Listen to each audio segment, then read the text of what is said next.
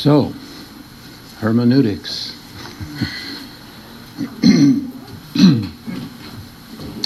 This is not going to be a regular kind of Bible study. We will be looking at scriptures as we go along, but it's not going to be a traditional Bible study.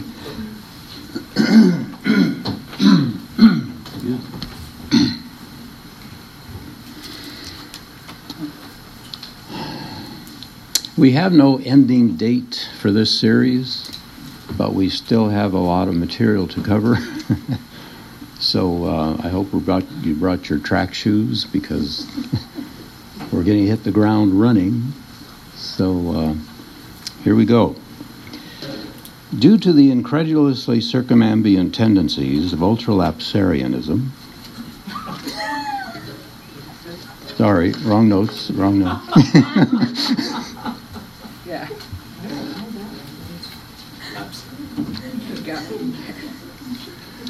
Well, that was kind of an illustration of why hermeneutics is necessary.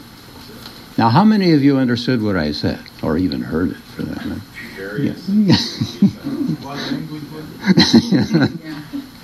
Yeah. Well, I kind of made up that statement. It doesn't really mean anything. Just a bunch of familiar sounds. But the point is, if you're going to understand what somebody means, you're going to have to take it apart. You're going to have to do some critical thinking. And critical doesn't mean negative, it means to be careful. I have a lecture or two on critical thinking, which we won't take time to go through. But critical thinking is essential for anything you do, and it's going to be particularly essential for hermeneutics. Hermeneutics, again, means the interpretation.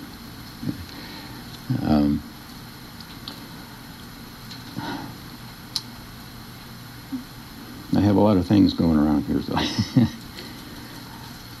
Terry, where did the word hermeneutics come from? It's from the word hermeneutics.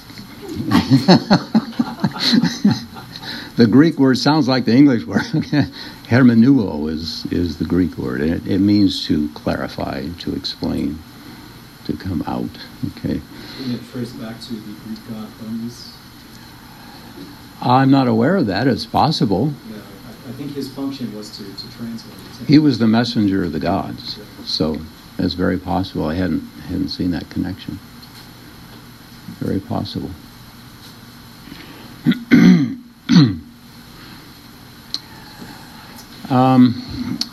Years ago at work, when I was still working, I had an interesting conversation with a coworker who was an Arab. He was a rather devout Muslim. And I forget exactly the point we were talking about, but some scripture came up, and I gave him an explanation of the scripture, which is what the scripture says. And he looked at me and said, well, that's just interpretation. And I said, no, it's correct interpretation. And he kind of looked at me like, how can you put correct and interpretation in the same sentence? To him, interpretation meant just, well, that's the way you see it. But interpretation is not just opinion. Interpretation is a result of going through a process to find the meaning in something. Opinions are worthless unless they're based on facts. Reminds me of a movie, W.C. Fields movie. A bunch of people gathered together to look at this new invention, and the reporters were there, and they asked one of the experts, what's your opinion of this machine? And he said, absolutely worthless. The guy says, the machine? He says, no, my opinion. Yeah. Opinions don't mean anything until you look at the facts. So I wanted to start tonight. I have a PowerPoint that we will be going through. We may not get to it tonight. We'll see. I wanted to start by going over some resources that you might find handy in hermeneutics. Helps, study helps, things like that. So I have a handout here.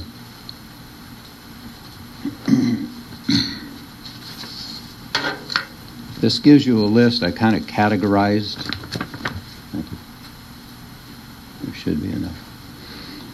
I categorize these resources to help you focus on the different aspects. And I want to go through this list. It's 3 pages and something of resources, 3.5 pages. I don't have all of these books. Okay, I haven't read all of these books. I've read quite a few of them, skimmed here and there. Okay. You will find that some of these books work better for you than others do. Okay. But this will give you an idea, and these are not the only ones. I kind of picked and chose. Okay.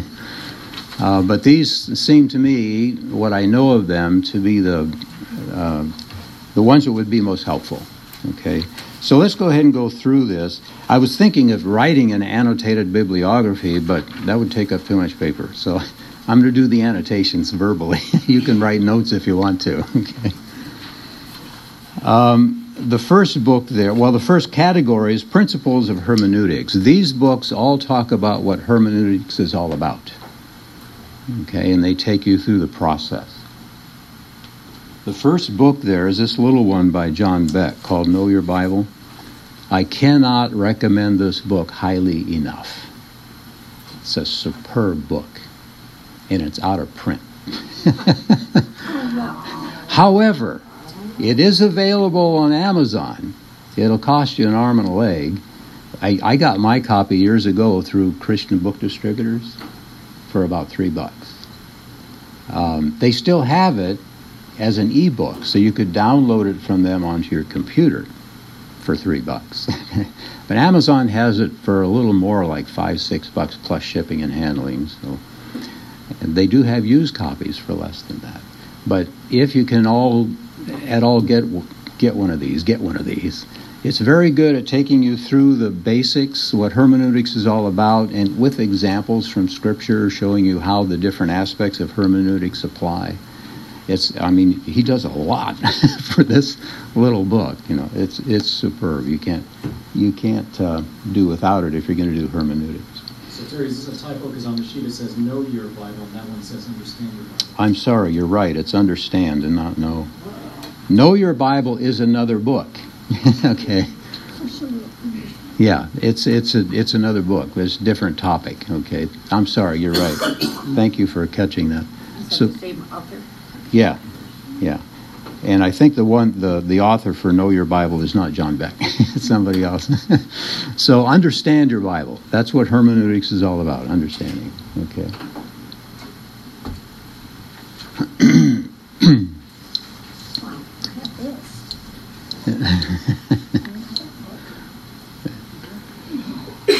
The second one is by Robert Plummer, called 40 Questions About Interpreting the Bible. He goes through specific issues that people have difficulty with in understanding Scripture. And it's kind of like the main things you need to focus on if you're going to understand Scripture. Bernard Ramm, Principles of Protestant Biblical Interpretation, is a standard textbook. It's not a huge book, but you could hurt somebody with it. But it's kind of like the classic. All right. One by Tan, I forget his first name. It's called The Interpretation of Prophecy, and by prophecy he means all of Scripture, because it's all a proclamation of God. This is the book I used when I was in seminary. Very good. And then this one's great. Richard Schultz, called Out of Context, How to Avoid Misinterpreting the Bible. This is a book that any student of the Word should read at least once a year. It shows you how to keep things in context so you get the right understanding. It's an excellent book. And then finally, one by Roy Zuck, Basic Bible Interpretation. That's another good one. It's very simple, very straightforward, very easy to read. He makes the principles very clear. By the way, that was my hermeneutics textbook. Was it? Yeah.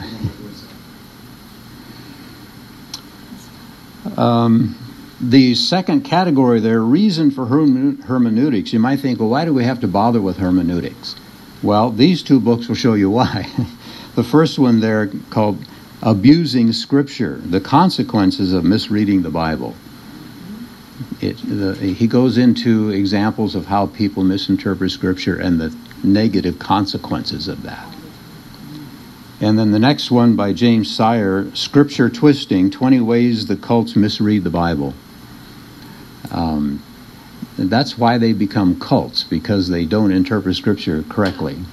Okay. And so that's, it shows you 20 problems, 20 ways that the cults misinterpret Scripture, and that's why they, get into trouble.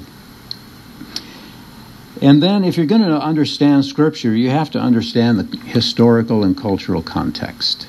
So there are a lot of books here dealing with those issues. The first one by Philip Comfort, The Origin of the Bible, talks about the circumstances that led to the production of the Bible, the translations and all of that stuff. It gives you an idea of how Scripture came to be, and that helps you put things into place. William Barclay. Have to be careful with this one. The Daily Bible Study Guide. He's a liberal, so his theology is off the wall. Okay. But he's a great historian. So if you use Barclay's book, you do use it for history, don't use it for theology. And then Alfred Edersheim. He wrote several here. Old Testament Bible History, Sketches of Jewish Social Life, Life and Times of Jesus the Messiah, History of the Jewish Nation. If you want to know anything about the context in which the Bible was written, those books will tell you. Can I add to that? I know some of you have the MacArthur Study Bible. MacArthur recommends Edersheim. That's like his first recommendation if you want to know backgrounds of Jewish life and understand kind of the cultural background, especially in the New Testament, and really how Judaism was practiced in between the Old and the New Testaments. Right. Yeah, he's a standard text. Then this is an excellent book by Craig Evans and David Mishkin. Actually, they're the editors. A Handbook on the Jewish Roots of the Christian Faith. I'm right in the middle of reading this book. Excellent book. They show you how the Jewish perspective on Scripture influenced the development of Christianity. And it's written by Jews, Jewish Christians, so they're in both camps. They really know what they're talking about. The chapters are short, 4 or 5 pages, and the writing is just crystal clear. I mean, it's amazing. The chapters are basically summaries of the point, like Christ and the sacrifices. It's just a summary, but they list all the verses. You could make a really in-depth Bible study if you looked them all up as you read this book. Or you can just get the overview, but it's a superb book. The next one, Backgrounds of Early Christianity. I haven't read that one, but that's the kind of thing you need if you're going to interpret, especially the New Testament, what happened in the New Testament days. The next one's good, a translation by Paul Mayer of Eusebius, the church history. Eusebius lived in the 300s, 4th century, and he wrote the history of Christianity. He went way back into New Testament times and fills in a lot of background. Tells you all about the Herods and why they were such terrible, terrible guys. The whole family and the emperors and the deaths of the disciples. It's just an incredible resource for historical background. George Smith, the historical geography of the Holy Land. Geography and topography are important because we have a map, several maps there, and if your Bible has maps, use them. When you're reading the Old Testament especially, and it gives you all these place names, look them up on the map, because the topography makes a difference. For example, you have the account of David and Goliath. The Philistines were going to attack Jerusalem, and Saul and his army come down to stop them, and then David and Goliath face off. Well, you don't get the whole picture, and it says they were in the valley of, Elah or something like that. You can't see it very well on that map.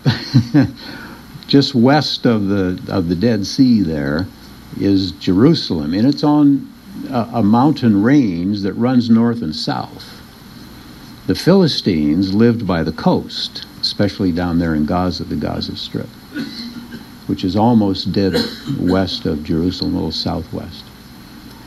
Between the coast and the mountain range where Jerusalem is a series of valleys running east and west.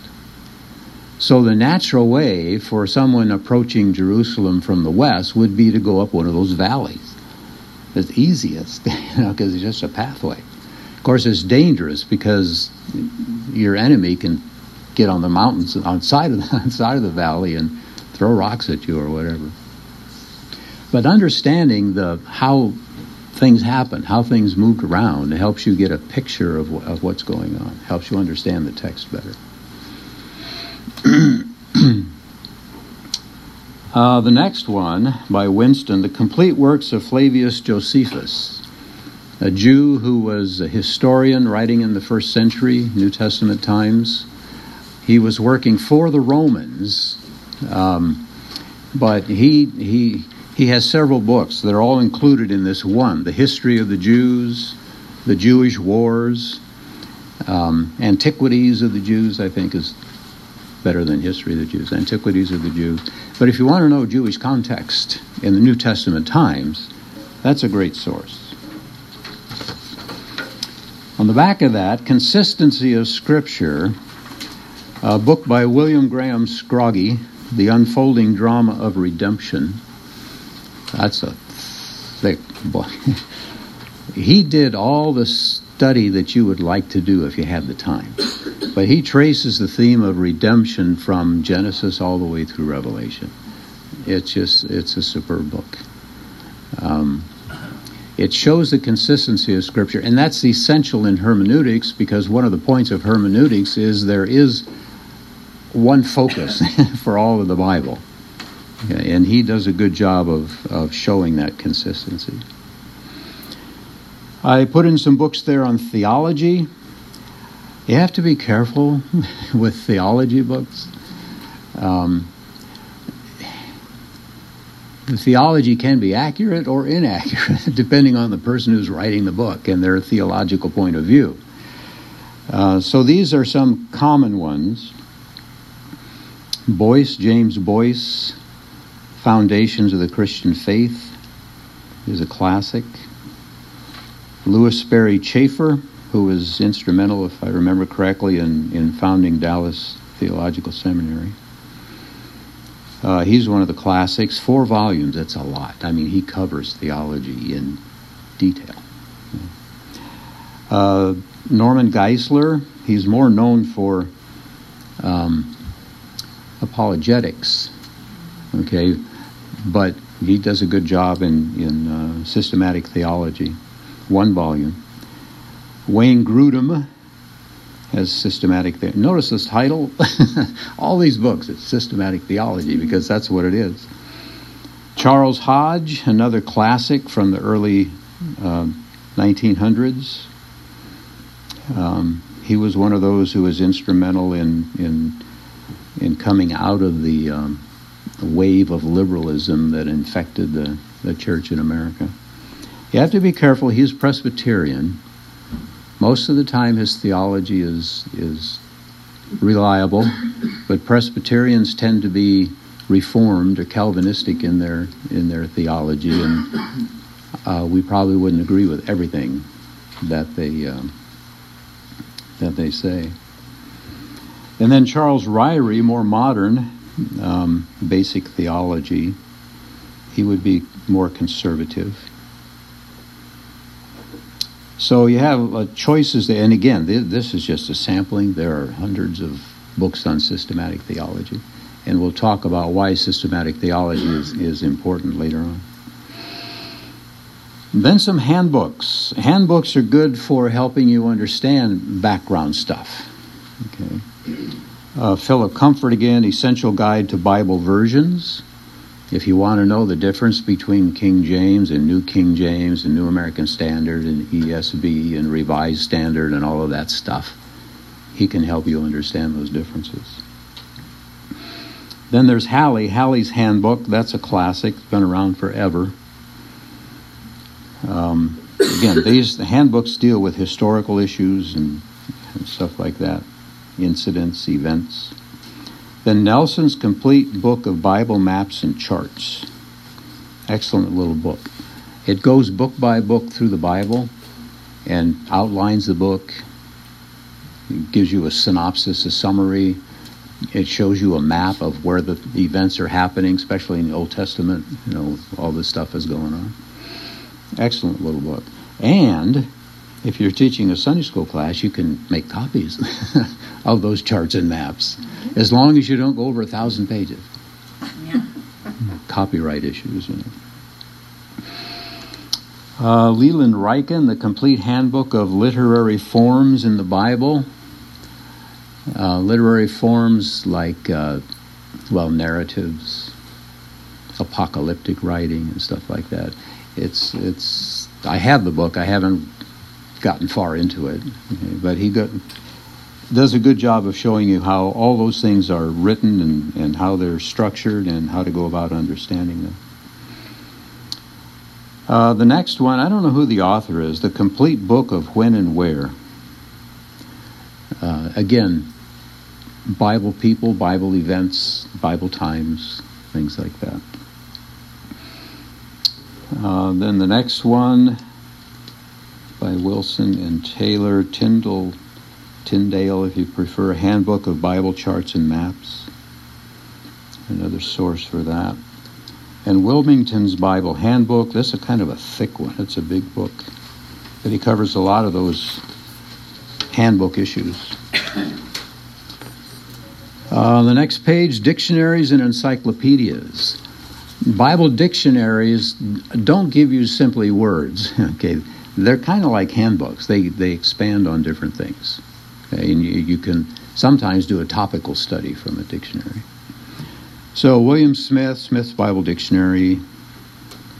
Then you have the Tyndale Bible Dictionary, Encyclopedia of Bible Facts. That would be interesting. Like how many angels can dance on the head of a pin. And the last one, the Dictionary of Bible Types. People get all mixed up with types. People sometimes take typology to an extreme. And I put in a section here on commentaries. I tend to stay away from commentaries.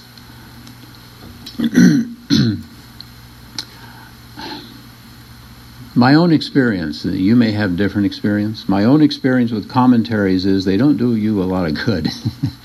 Why is it that you would consult a commentary? Better understanding.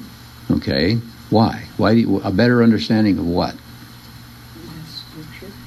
Okay, usually you consult a commentary because you're reading in the Bible and you come upon a verse or a passage that is confusing. Mm-hmm. So you want some clarification. So you go to the commentary. And guess what? You're more confused. They skip it. Because they didn't understand it either. That's true. I've done that on a couple of things. You can't find it. No, you can't find it. So I put these commentaries in here simply because commentaries can be helpful, and we'll talk more about that later on when we get into the PowerPoint. But you have to be careful. Okay. Jamieson, Fawcett, and Brown is a standard. It's an older one. I found parts, things they say that I don't quite agree with. The next one, the Expositor's Greek New Testament, 5 volumes. This is good if you want to look at it from the language position, language angle. You have to know Greek to do this, or at least you have to have some familiarity with it. one thing I found frustrating is that they'll say, this is like Peter says, and then they'll quote a paragraph from 1 Peter in Greek. And if you don't know Greek, okay. And they do the same thing in Latin. They'll refer to what someone else has said about this in Latin or in German. These articles on the different books in this set were written in the 1800s. Okay. Great scholars. They really knew what they were talking about. And they knew like 20 languages. And they assume that you know those languages as well. So it's not an easy book to get through. Okay? But if you want to know the angle of the Greek on that, on the New Testament, that's a good source. I've also found that I don't agree with everything they say either. Then one by Lawrence Richards, Bible Reader's Companion. This one is maybe helpful, maybe not, depending on what you're doing.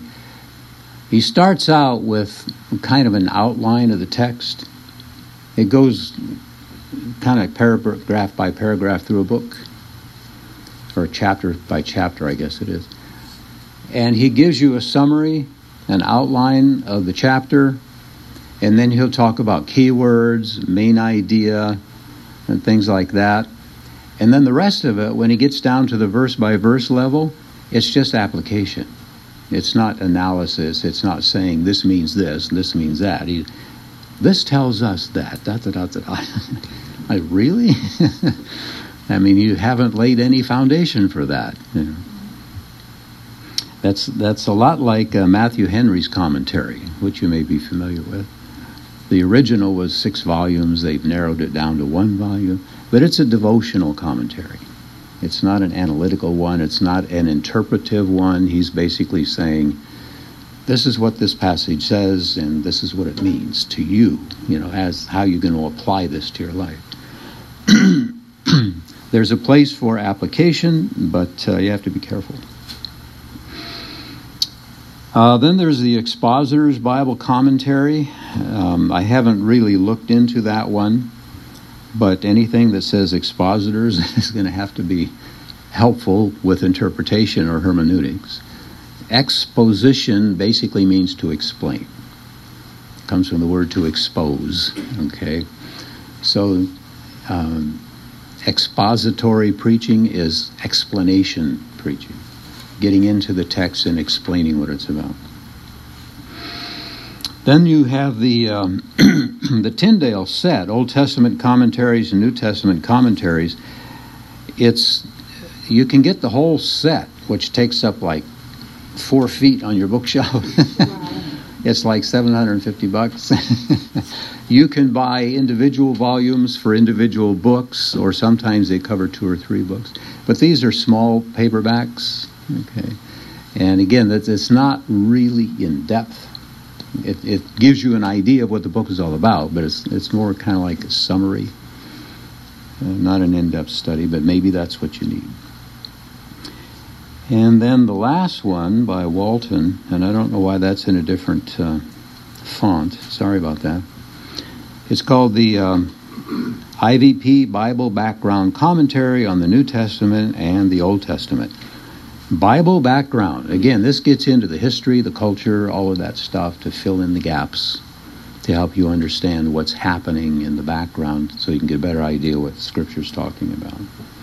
So I put that section in commentaries in there because commentaries are part of the Bible study process, but there's a big warning or caution there, be careful, because these people are not God, okay?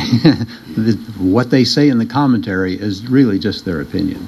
Yeah, and I would add to that. I mean, the Tyndale commentary set that you mentioned it's a good layperson set, but in general, I would recommend not buying an entire set because when you get to sets of commentaries, each one is written by different people, right?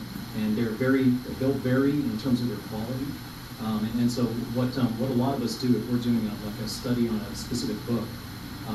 There are actually commentary on commentaries, that will tell you which ones are the most detailed commentaries for each one of those books. So I'll have I rarely have a complete set of anything, but I'll buy like the best commentaries for a given book. Like if I'm studying Romans, then I know there's certain authors who have done a better job than others in terms of covering everything. And what Terry mentioned is right. You find that a lot of the more difficult translational issues are totally just skipped by the commentators because they don't want to put themselves on the spot saying something that's going to be deemed silly. But there are certain, and it's few, there are relatively few, but there are certain ones who will tackle every issue they see, and they do a good job of laying out what all the different positions are. You might not agree with where they land, but at least they'll lay it out.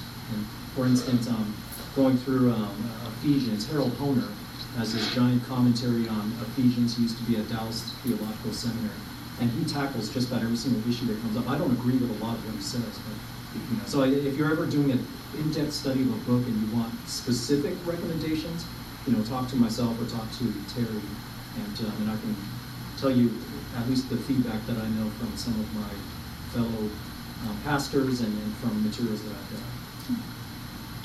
done. Good. Then there's a section on word studies because words are kind of the basis of meaning. So you have to know the words if you're going to understand what Scripture means. There's the first one there by Carpenter and Comfort, the Holman Treasury of Key Bible Words, published obviously by Holman Publishers.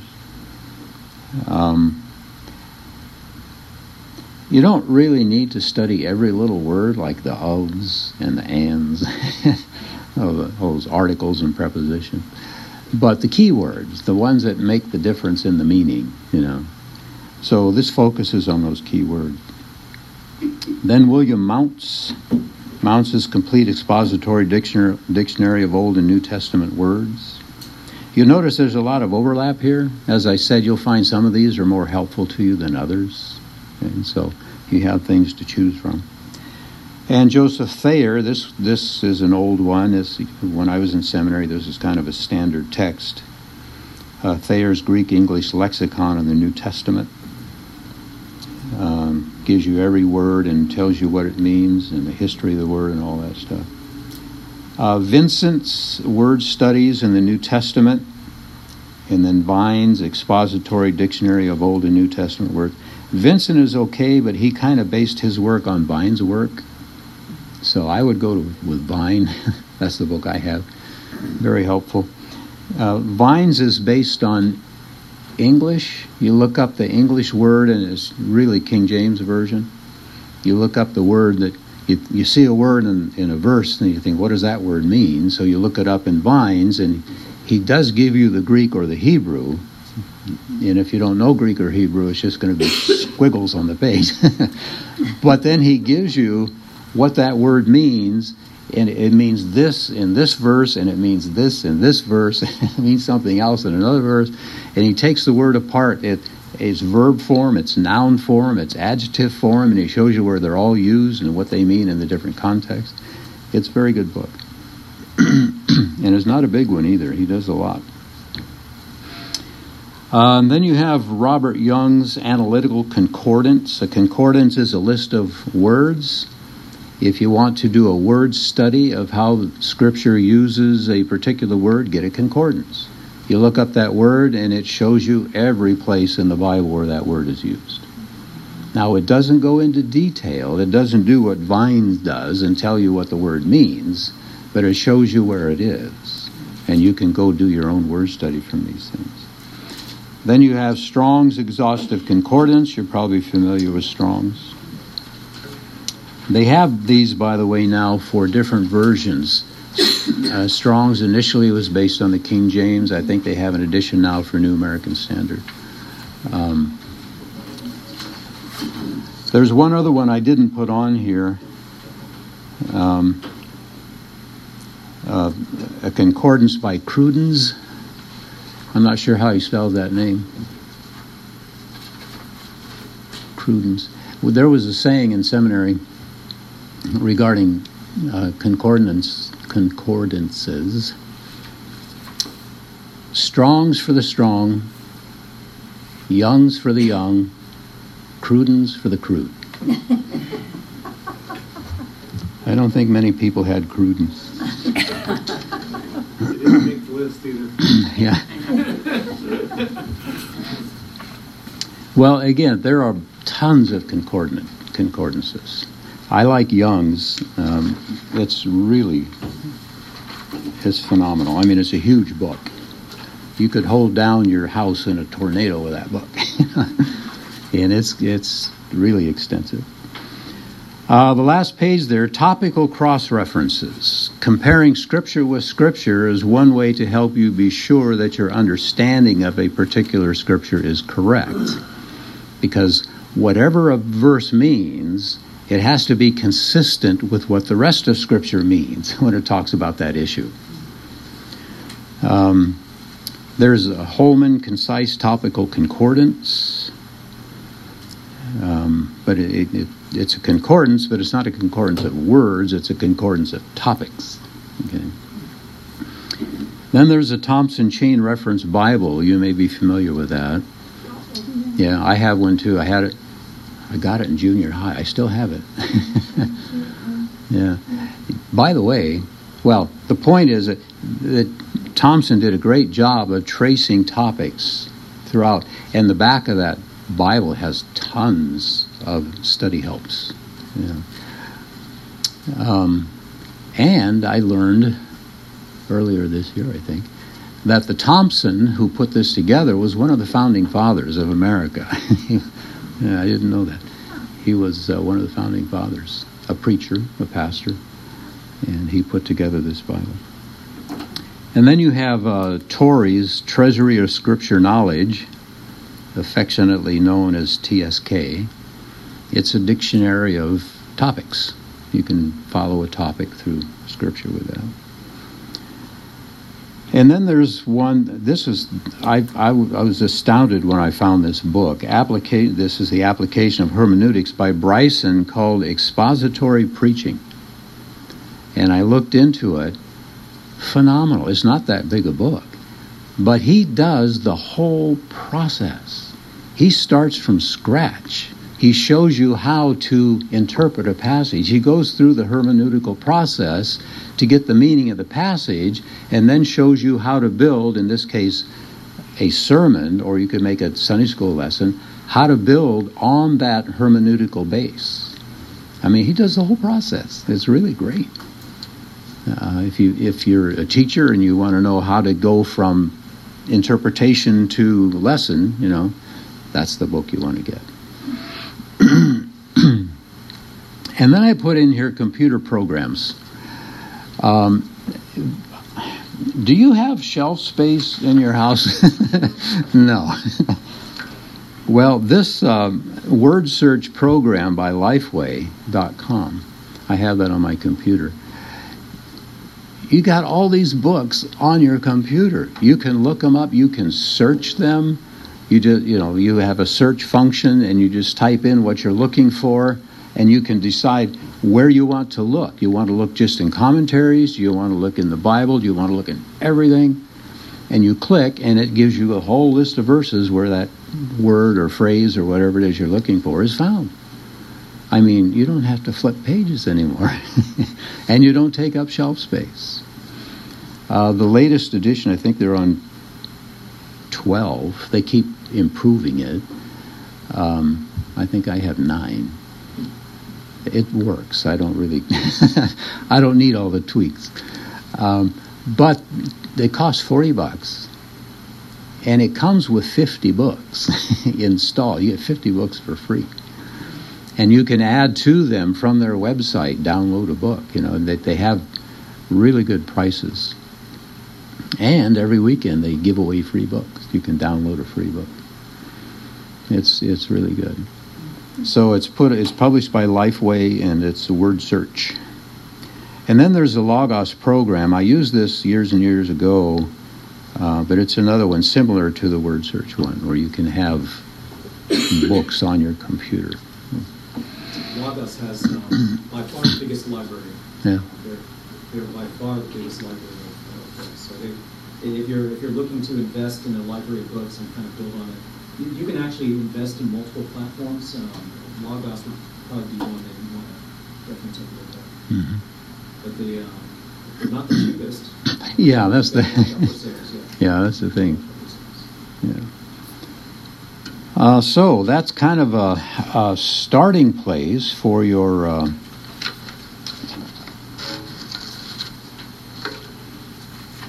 study and practice of hermeneutics.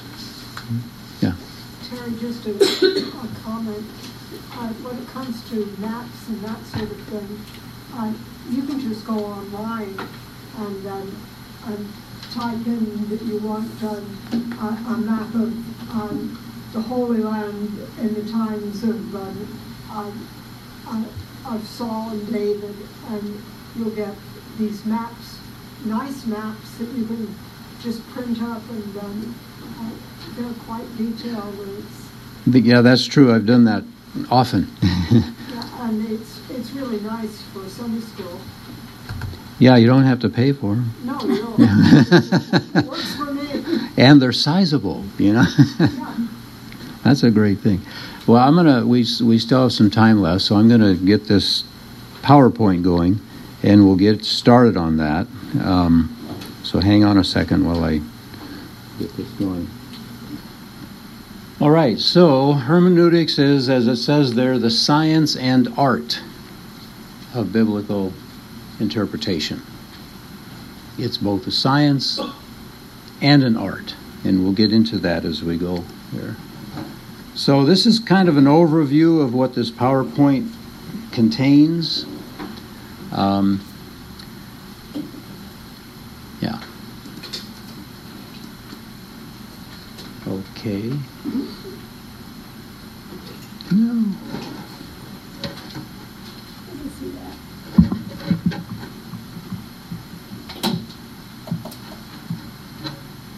Stay. There we go. We're going to get an introduction to hermeneutics. We've kind of been talking about that already, but we'll get into a little more detail. We're going to talk about the historical approaches, the way people have interpreted Scripture throughout history, the different methods of interpretation, their strong points, their weak points, what you want to follow, what you want to stay away from. The principles of interpretation. How do you go about interpreting? What do you have to look at as you interpret? And then the procedure for interpretation. As you apply those tools, you have to have a process, a sequence. And then we'll get some practice. Okay. I'll give you a handout with a verse on it, and after we go through all of this stuff, you'll have a chance to apply that yourself. Okay? Like to take a test. Yeah. It's not a test. It's a workshop. Okay? So that's kind of what we're after here. So we have the introduction to hermeneutics. First of all, the definition. Hermeneuo means to get out or to interpret, to explain, to clarify.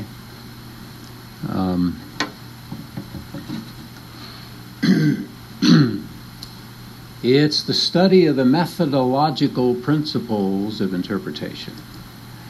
And methodological means there's a system. You have to do it the right way, or you're going to end up in left field. So we go into the nature of hermeneutics, what hermeneutics is all about.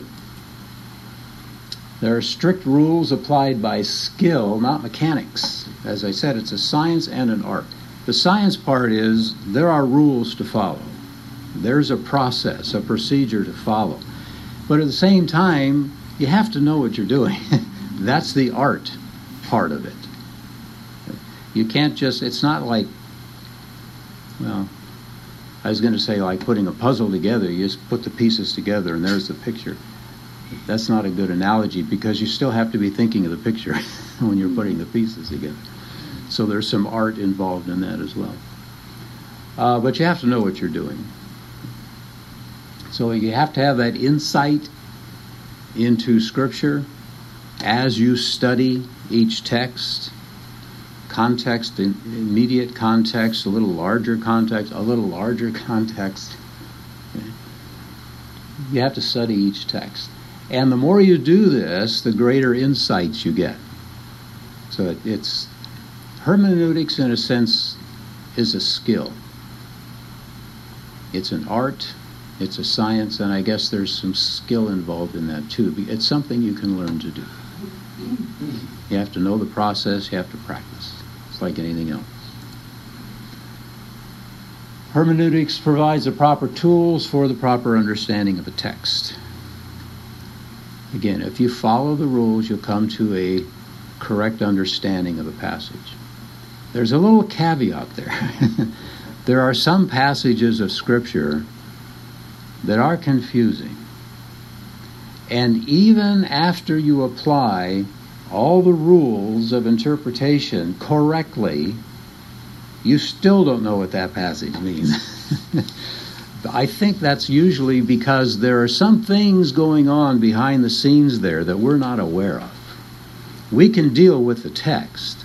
We can apply all these rules of interpretation and come up with a better understanding, but we weren't there when the writer was writing or the people were reading. There have to be some things going on there that we're not aware of that influence our understanding of that text. So in general, it's like Proverbs. All things being equal, this is the way it works. Okay? You apply the rules and you come up with an understanding, a correct understanding. If you break the rules, you're going to come up with a wrong understanding. There are a few exceptions, but generally it works. Whoops. So, the objectives of the interpreter. What are you trying to do when you interpret a passage? What's the goal? What are you after? You want to arrive at a clear understanding of the meaning of a text. That is the point the writer is making. Too many times, one of the false methods of interpretation is to look at what this verse says and to go by the words. You can't go by the words. You have to analyze what those words are saying individually and as they go together to form ideas. It's the ideas that matter. The words get you to the ideas. Too many times people go by just the words of a passage and they like what it says and so they apply it to themselves, but it's off because they're not applying the meaning, they're applying just the words. America is in a lot of trouble these days because people do this with a constitution. And these rules of interpretation apply not just to the Bible, to any historical document. Okay? But, for example, in the Bill of Rights that talks about the right to privacy, in the context in which that was written, that meant no one can barge into your house. The government or the army or can't barge into your house. You have a right to privacy. What do they mean by that today?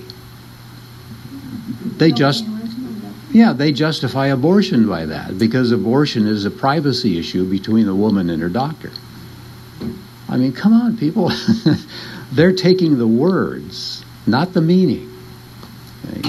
So you get a wrong interpretation and you get into trouble. Also, you want to close the gaps that lead to misunderstanding. This is the job of the interpreter. If you are a teacher, preacher, and you are trying to help people understand the word, this is important. Okay?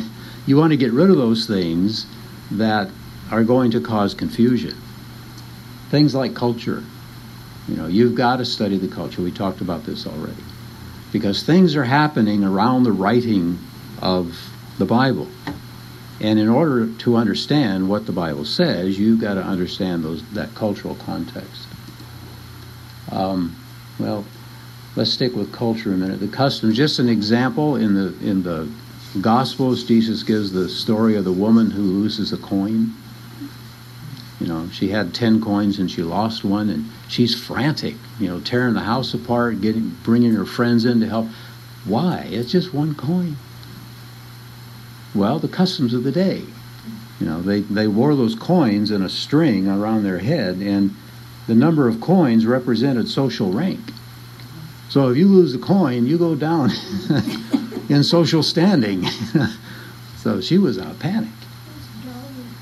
That was her dowry. Dowry, yeah.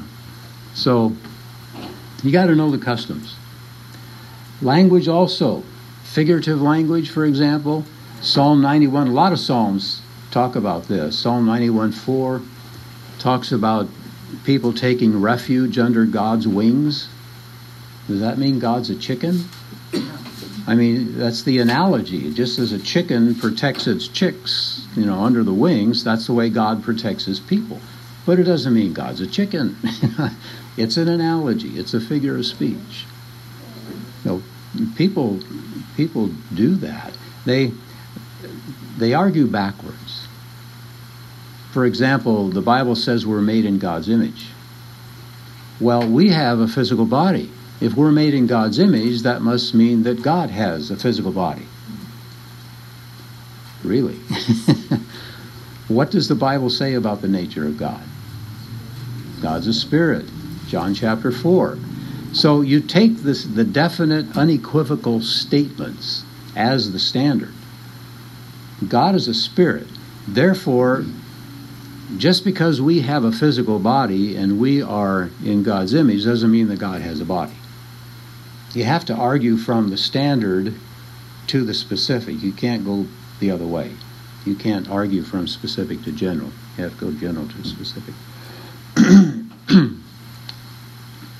So, it's a figure of speech. It's not a literal statement.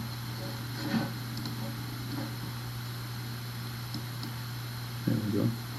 You have to know history. The who, what, when, where, why, and how. The more of those questions you can answer about what's going on behind the scenes of any particular passage of Scripture, the better you will understand that Scripture.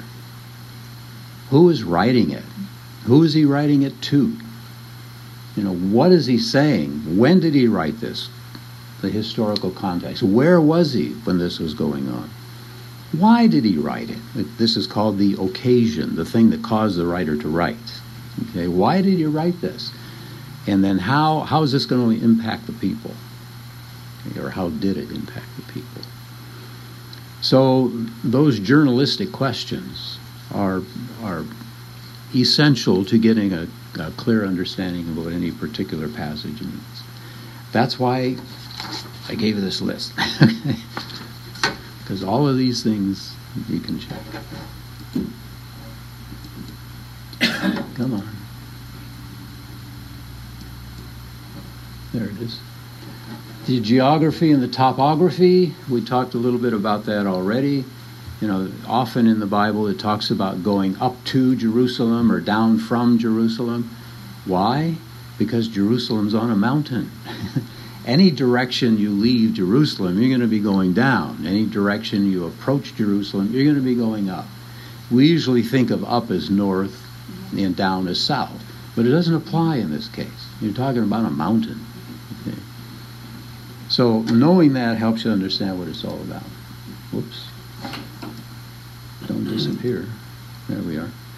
And then practicability or practicality, applying the meaning to our situation. After you've done all the other stuff and you understand what the passage means, then you have a better chance of applying that meaning to yourself, to your own situation.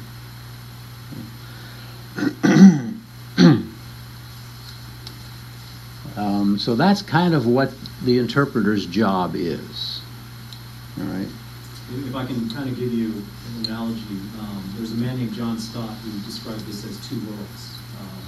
You're going into the world of the Bible, and you're trying to understand what the Bible meant in that world, in that time, in that setting.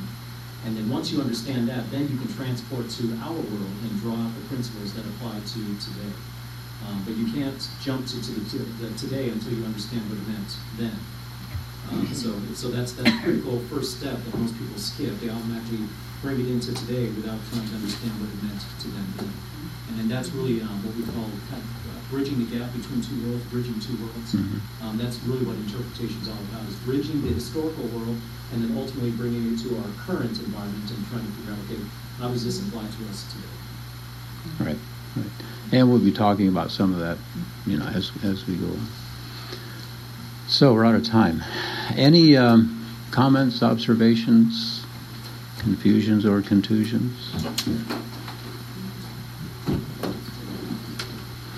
I'll just say one more thing, and then we can end it. I mean, hermeneutics, it sounds really technical, but really what we're getting at is that everything that we say has meaning, right? I mean, if you write an email, if you write a letter, if you text someone, you have very specific meaning behind your words.